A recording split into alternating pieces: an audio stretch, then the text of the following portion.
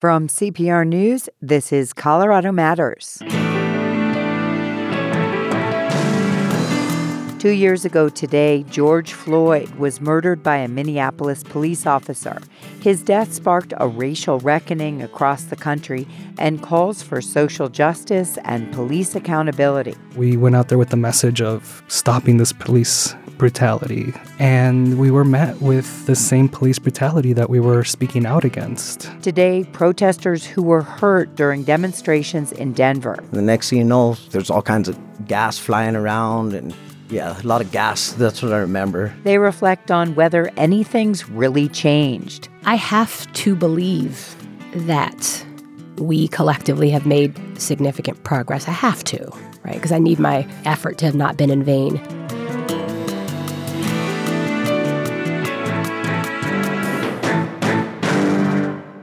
In Colorado's 6,000 miles of streams, the rainbow trout gets the glory, but the cutthroat trout is the true local. Rainbows were introduced to the Gunnison River in the late 19th century, but the cutthroats, marked with a crimson slash under their jaws, were already here, descendants of Pacific salmon that ventured further and further inland more than 3 million years ago. The ones that got the furthest evolved into the greenback cutthroat trout. Believed extinct by 1937, small populations were later discovered, and the greenback cutthroat trout officially became the state fish in 1994. But in a case of mistaken identity, genetic testing found those fish were not true greenback cutthroats.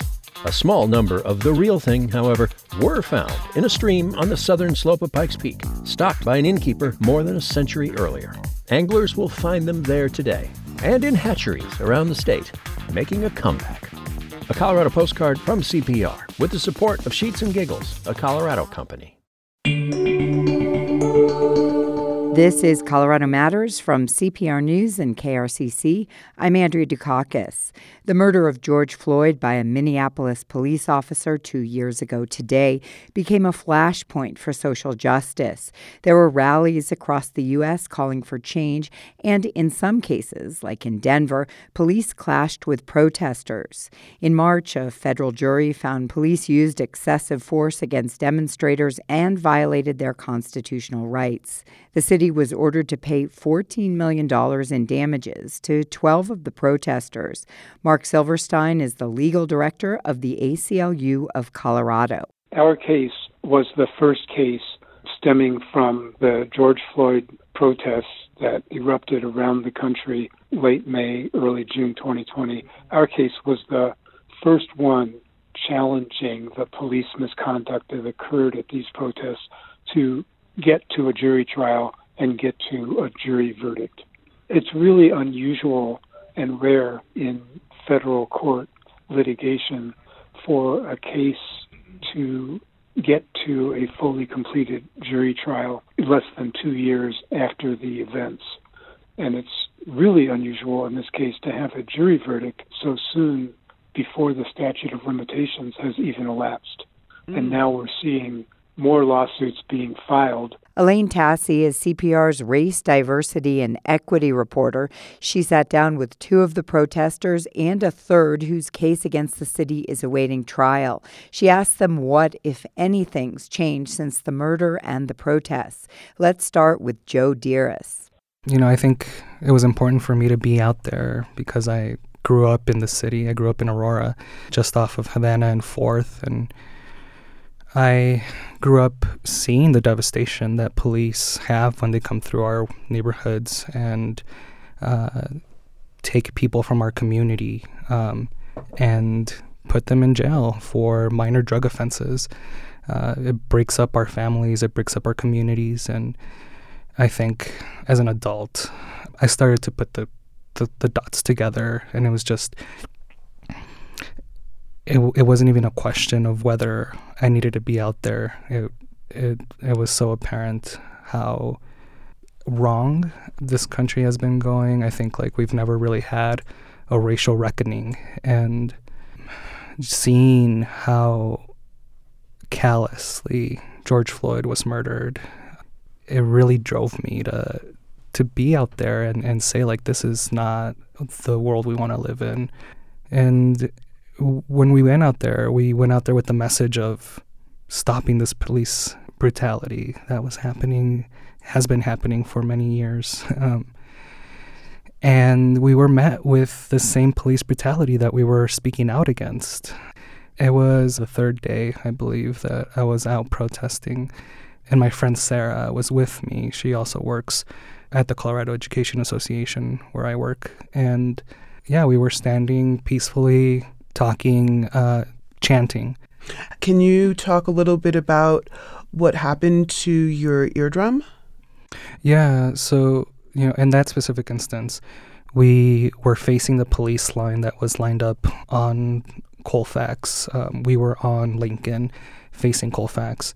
And we had seen how the police were reacting to people who were chanting, which is they would wait and see more people gather in the street, and then they would release these flashbang grenades, smoke grenades, and pepper gas and pepper balls. And in one of those instances, one of the flashbang grenades hit my friend Sarah's foot, which was on my right side, and it damaged my eardrum. I had long, sharp pains after that. And did it affect your hearing? Yeah, I lost my hearing for that hour or two while I was there.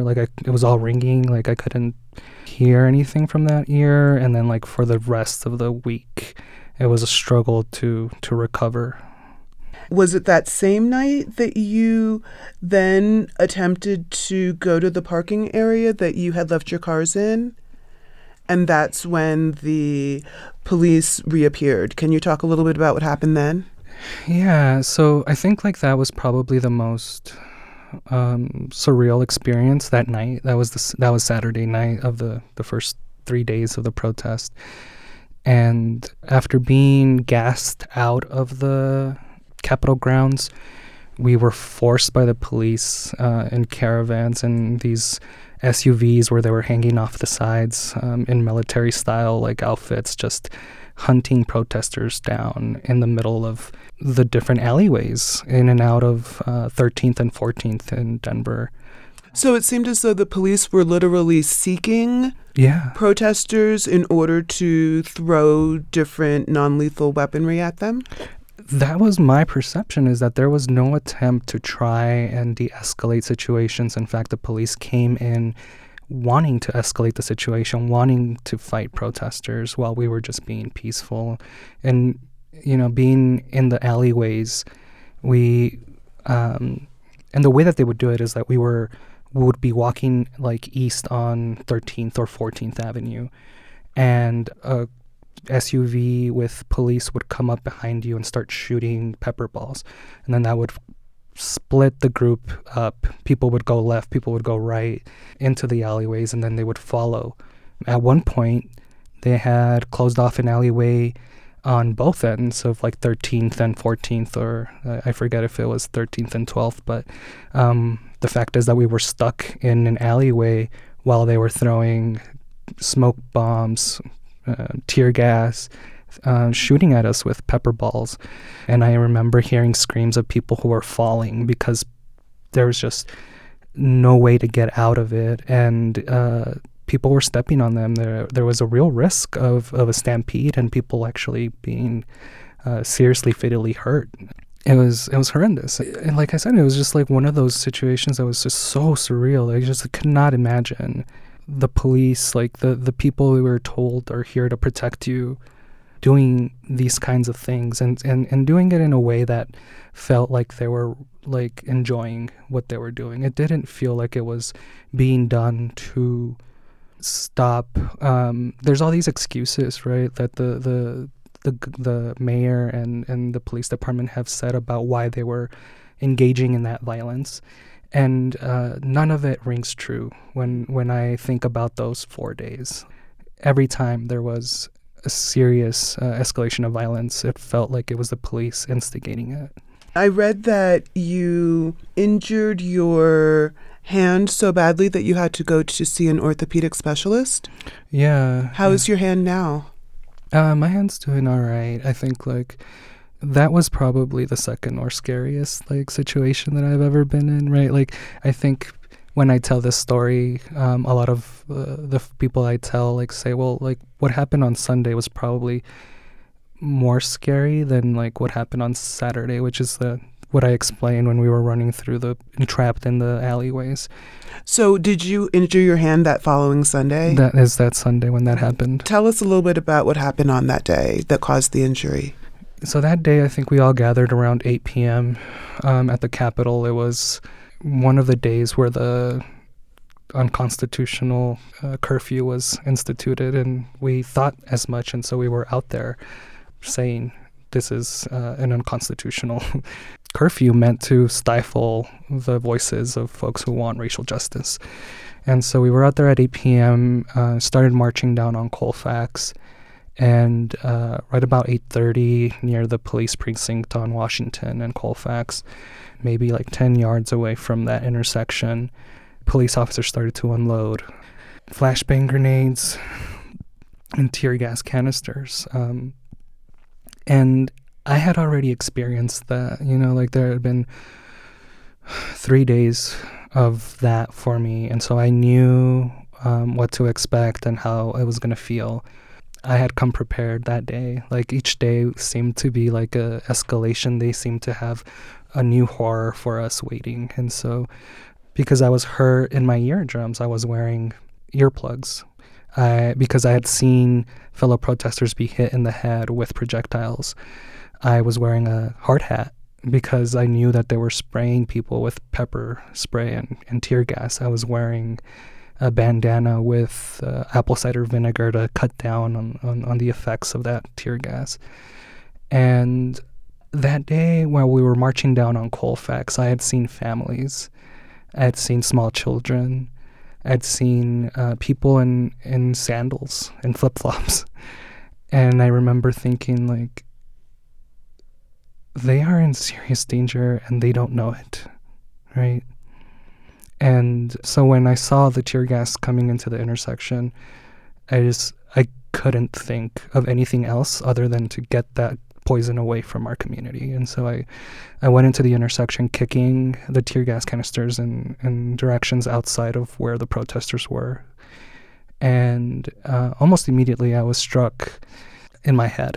And I have a picture of where the tear gas canister struck, and it has this like big black like smark. And if I wasn't wearing my hard hat, I don't think that I realized in the moment, but during trial I think it really hit that I could have seriously died that day. And like I think that was also another realization that has caused so much psychological trauma after the fact. That you had put yourself at risk. Yeah, without even realizing that much until much later. Mm-hmm. But so I was hit once in the helmet, in the head. And as I felt my helmet, my hard hat falling, I pulled it back up. And as I was pulling my hand down, I was hit again in the inside of my hand. And that's, I thought my hand for sure was broken. And so I turned away. Within the same motion, I was hit again in the back. And so I had a big bruise on the upper backs, or on the, like, near my lower back. And I couldn't sit. I couldn't stand. Like, it was an awful, like, 2 months for that to be healed. Like, and I had to go to the emergency room that night to have it all checked out to make sure that there wasn't any microfractures. And it wasn't until weeks later that they were able to actually confirm that it was going to be okay and that there wasn't anything wrong. But it was a scary time. Joe Dearis, a protester who was hurt 2 years ago during demonstrations following the murder of George Floyd. Dearis was awarded $1 million by a federal jury. It found police used unnecessary force during the protests. CPR's Elaine Tassi also spoke with Philip Lopez, a protester whose case is pending. Take me back to the night of the 29th. You were attending a protest near Lincoln and Colfax? Yes. And so what happened? So me and my friend just started walking around. We were just kind of seeing what was up, and everybody was a little mad and cussing and stuff like that. Nothing really too wild at first. Then after a while, started getting a little more wild. And the next thing you know, there's all kinds of gas flying around. And yeah, it was a lot of gas. That's what I remember. A lot of trying to breathe, looking for milk. From one gas grenade to the next gas grenade, it's like every time you like walked to get away from it, there was another one right at your feet. So I was like, And then according to the testimony, it sounds as though there was a projectile that was shot at your knee. Yes. Can you tell me a little bit about what that felt like? Yeah, it hurt. It hurt pretty bad. It took me down pretty much. I was on my knees with my hands up, don't shoot type thing. Then the police started advancing towards us. So I get up, kind of walk back to the corner, hands up still. Then I got shot in the knee. And so did it break the skin? Yes, it did. I still have a bruise to this day. It's not a bruise, well, it's a scar. And what about the emotional scars? Can you talk about that? Well, the emotional scars, it's a little deep because I'm from Pueblo, so I've been dealing with police since I was a kid. Kind of mess with my PTSD a little bit and stuff like that. I don't trust police no more. Well, I never really have, and they just pretty much proved why I don't, You said that you came from Pueblo and you had already had interactions with police where they had been abusive towards you? Oh, most definitely. Can you give me an example? Pretty much like the thing that happened to George Floyd. It would happen to us just on the regular and get pulled out the car, put on our faces and all that kind of stuff. You've been pulled out of your car and put down on your face? Oh, most definitely. And so that didn't stop you from wanting to participate in the protests in Denver? Actually, that motivated me to do it more. Now that I'm an adult and I know how to speak for myself and stuff like that, it made me want to be there. You had mentioned to me a little bit on the phone when we talked about having PTSD, that it was making it difficult for you to continue working as you had before as a Jiffy Lube manager. Yes.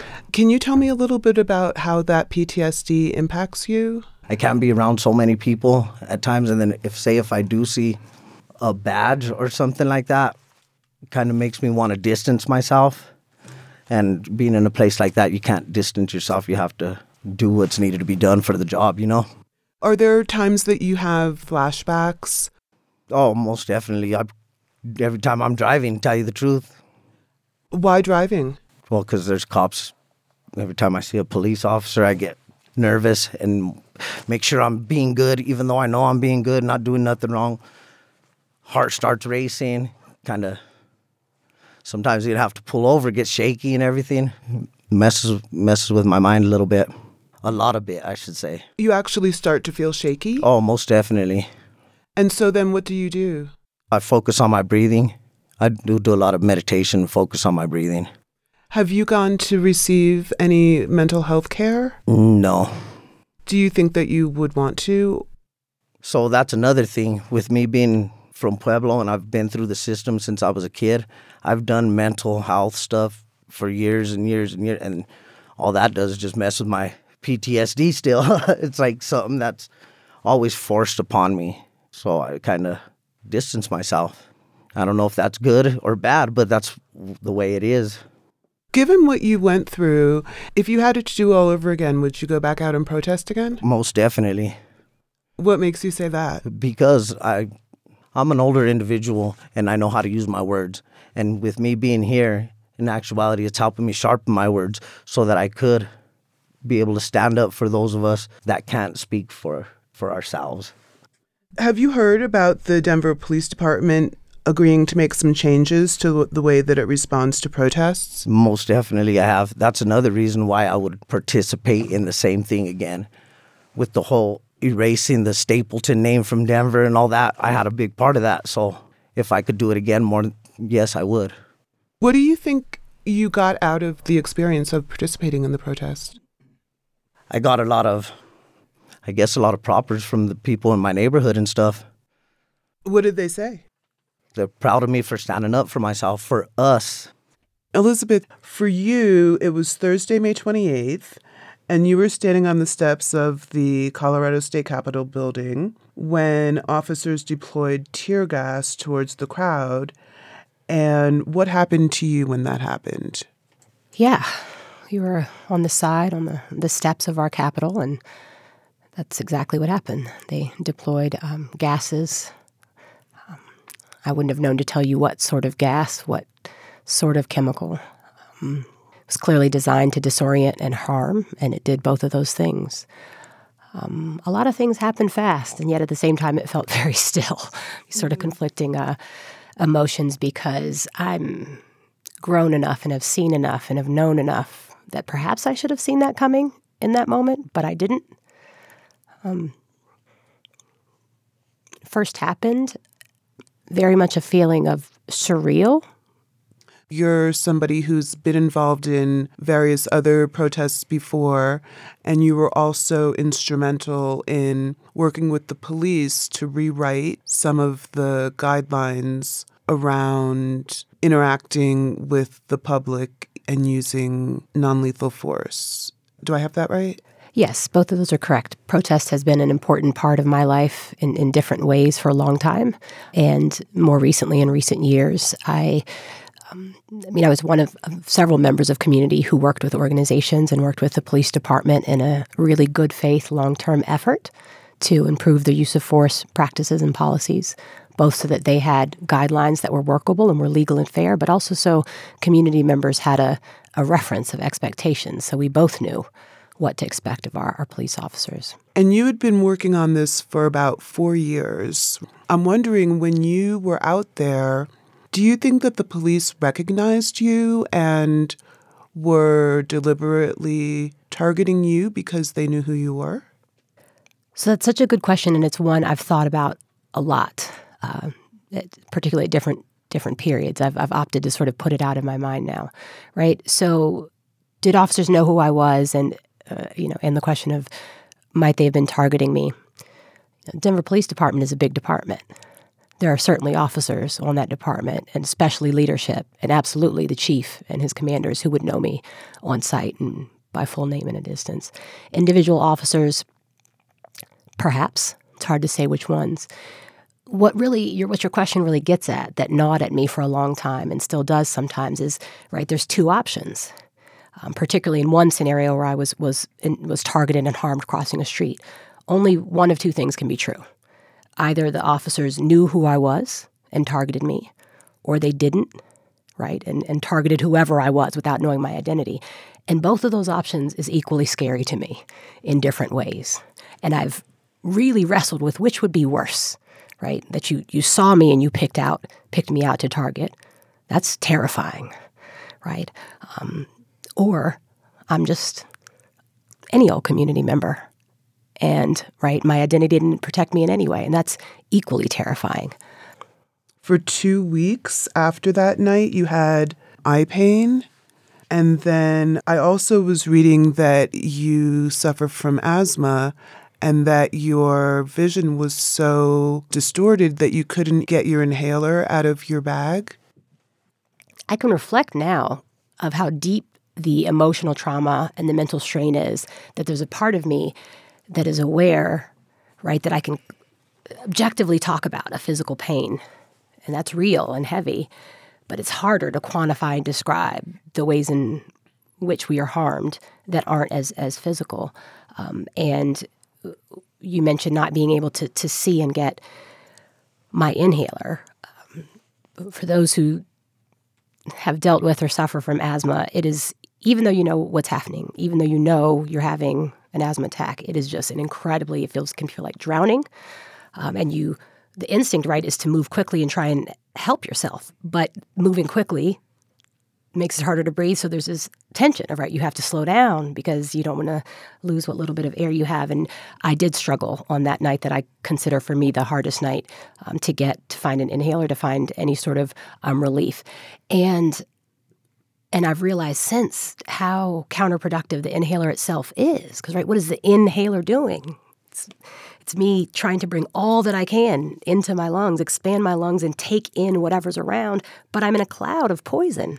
So that was a really dangerous choice to be making, right? But I've had asthma attacks for decades. I haven't been tear gassed by my police or by anyone, right? So in that moment, yes, you're right that I couldn't find it, but perhaps struggling to find it was okay result in the moment, because what I was trying to do was take in air, and we were in clouds of chemical dust. So in retrospect, it wouldn't have been great to have been taking more of that in. So of all the different protests that you've participated in, would you say that this one was the worst? Of course, we can compare because we're asked to, but there really isn't a comparison of anything that I'd endured or experienced or witnessed personally. Nothing was close. Can you talk a little bit more about the officer who is going to be asked to pay $250,000? What exactly did he do to you? And can you explain why he was singled out personally for the punitive damages? The fact that I know his name, comes to an interesting set of events in terms of who's where and what cameras are on, and that I happen to be filming. Because you had your cell phone with you and you had it out and you were using that to record some of what you were observing, correct? That's exactly correct. So I was filming, and as I'm saying this, I recognize that perhaps you would believe me, but a lot of people wouldn't believe me when I tell you.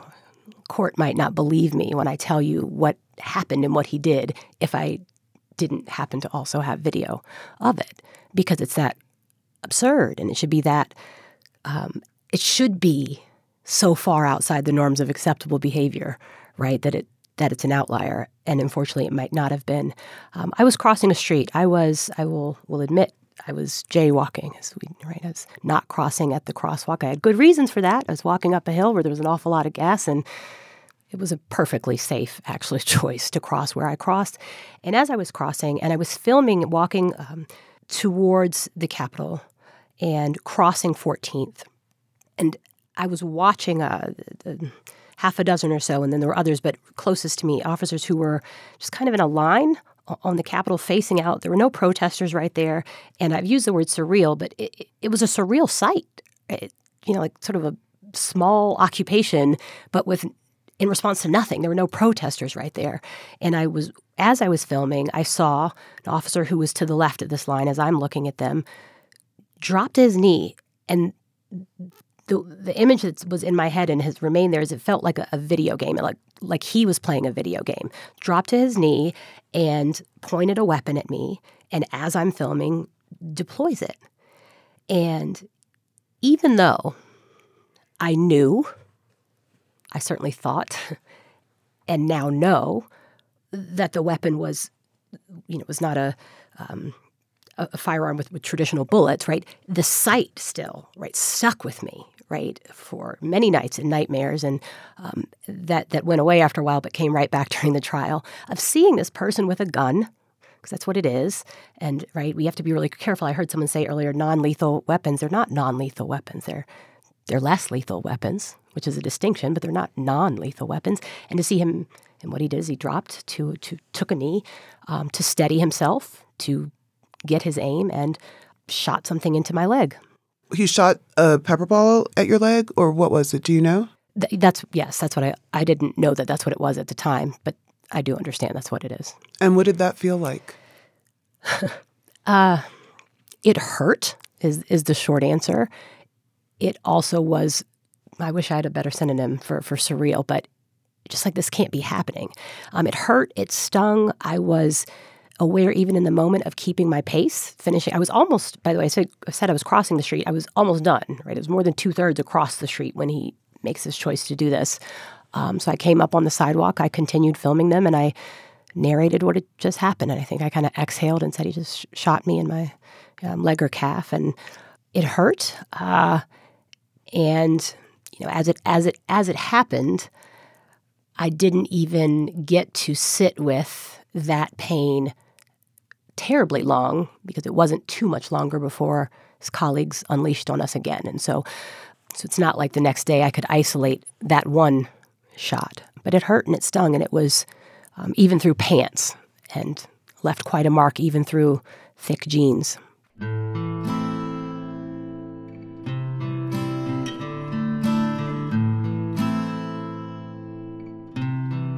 CPR's race, diversity, and equity reporter Elaine Tassi speaking with Elizabeth Epps.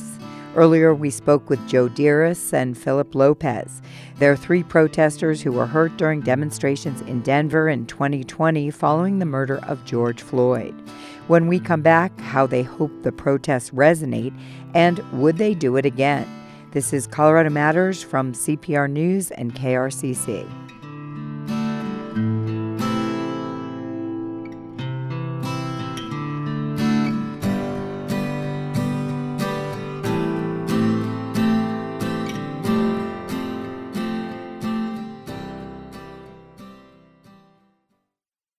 The largest source of support for Colorado Public Radio comes from members across our state. I'm from Denver, Aurora, Glenwood Springs, Grand Junction, Boulder, Pinus Ranch. With your donation, you connect your city to nonprofit journalism, to inspiring stories, and you connect your community to a wide range of music that fills our daily life. Month after month, donors continue to step up. Thank you for your support. This is Colorado Matters from CPR News and KRCC. I'm Andrea Dukakis. George Floyd died 2 years ago today. His murder by a Minneapolis police officer sent the country into a tailspin. It prompted protests across the U.S. and a nationwide reckoning on social justice, racism, and police accountability. We've been hearing from three people who protested in Denver. Two of them are part of a case in which a federal jury ordered the city to pay $14 million for excessive use of force and for violating their constitutional rights. The city is appealing the judgment. CPR's Elaine Tassi is joined by Joe Dearest, Elizabeth Epps, and Philip Lopez. So you two, meaning Joe and Elizabeth, have already sat through a trial, and I'm wondering, what advice do you have for Phil, who is going to be going through that in not too long, most likely? Just to be real clear about it not being legal advice, my first piece of advice is take it to trial. Make the best decision for you and your family in consultation with your lawyers. But if you can, if you have the fortitude, if you have the emotional capacity, take it to trial. Let the community see what happened, as opposed to it just being, some check written and signed off on a Monday night at City Council. It's not even an open session. And, so that's piece of advice number one. Piece of advice number two, you know yourself. You know how you get through tough things. You know whether that's, what those things are, and lean heavy into them. I needed to be there. I needed to hear every minute. I don't know that that's what everyone, right? Yeah. That's the right choice for everyone. Yeah, I would say that's where my advice would be, is to find your support system, find people that you can rely on. Whether that be your family, your friends, or your fellow co-plaintiffs now, that have gone through the same things that you have, right? And really gauge what it is that you want to go through. Because I definitely, at the beginning of the trial, thought, I want to be here every day. I want to hear everything. And by the end of the first week, I was really struggling. And, I thought that I could do it. And I had to take a lot of breaks. I had to figure out what I needed to do to keep my health, because it was deteriorating as we were going through this trial. So, yeah, take care of yourself. Find those ways. I'm so glad that that you did the work that you did, and that you protested and stood up for yourself, but also that there are cases. My other piece of advice is tell everyone you know who can exercise that right to do so. I don't know if I'm allowed to say that, but I don't want our case to be a one-off. Yeah. I don't want it to be a one-off, either politically or policy-wise or for this city. I can speak for all of the plaintiffs in our case in knowing that we all wanted and want systemic change. That's the desire. And litigation is a really important part of that. So thank you. Take good care of you. Go every day if you can. And do you think you'll do any of those things? To do everything that I can to the utmost. I ain't nothing going to stop me to doing what I already started. I'm going to finish what I already started. Philip Lopez, along with Joe Dearis and Elizabeth Epps, speaking with CPR's Elaine Tassi. In April, the Denver City Council unanimously approved settlements with 2 other protesters without going to trial. Denver has spent more than $15 million settling claims to date. The city has acknowledged that mistakes were made during the protests, but it called the size and the length of the demonstrations unprecedented. More than 80 officers were injured when some protesters threw rocks and bottles at them. We asked the Denver Police Department and the Office of the City Attorney for additional comment. They replied with an email that said, quote, "The city does not comment on pending litigation." Let's get some final thoughts now with CPR's Elaine Tassi and her guests. This is going to air on the 2-year anniversary of George Floyd's death, and I'm just wondering what you all think about that. Joe? I've thought back about like what were the things that came out of the protest, the message that we were hearing and the voices of the people in our communities. And I keep trying to contrast that with where we are now. And, you know, like the idea that we were out there asking for less police violence, for accountability, to defund the police. And knowing that this last State of the Union, the President of the United States asked for more funding for police, just seemed to me to be tone deaf in the most egregious way. And I can't say that I feel like we've made a lot of progress. I have to believe that we collectively have made significant progress. I have to, right? Because I need my effort to have not been in vain. Nothing fully honors, George Floyd. And he didn't make a sacrifice. He didn't sign up for this. He wasn't a martyr. He didn't opt to be right? That wasn't his choice. But I want a world and I want a Denver where someone, whether they are accused of passing a fake $20 bill or they are struggling with mental health issues or they are using a controlled substance, that the interaction is appropriate to the level of the action, right? So whether that's bringing out a mental health worker or a social worker or maybe the novel idea of just leaving someone alone, right, which is often the intervention we need. So when I think about this date, I'm aware that in Denver, due in no small part to the work of our plaintiffs, but also the many people who could have filed a lawsuit but didn't for a host of reasons, didn't want to go through what we did. We've made progress on some policing issues, and we've also taken some pretty big steps back. I think there should be more brown Chicano and Mexicanos out there doing the thing too, because the police, they harass us too, just as much as the Black Lives Matter and all that. And it ain't even a black thing, it's a black and brown thing.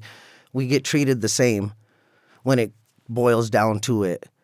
You might as well jump in the front line with our brothers and sisters from the streets and speak up for ourselves. I didn't see really too many brown people out there. And when I did see them out there, they weren't doing what they should be. I think they should be out there protesting more as well. That's why I'm out here. Thank you so much for participating. Thank you. Thank you for having us. Thank you. Elaine Tassi is CPR's race, diversity, and equity reporter. She spoke with Joe Dearis, Elizabeth Epps, and Philip Lopez, who were injured 2 years ago during protests in Denver prompted by the murder of George Floyd in Minneapolis. Thanks for joining us today on Colorado Matters. I'm Andrea Dukakis with special thanks to Chuck Murphy. This is CPR News and KRCC.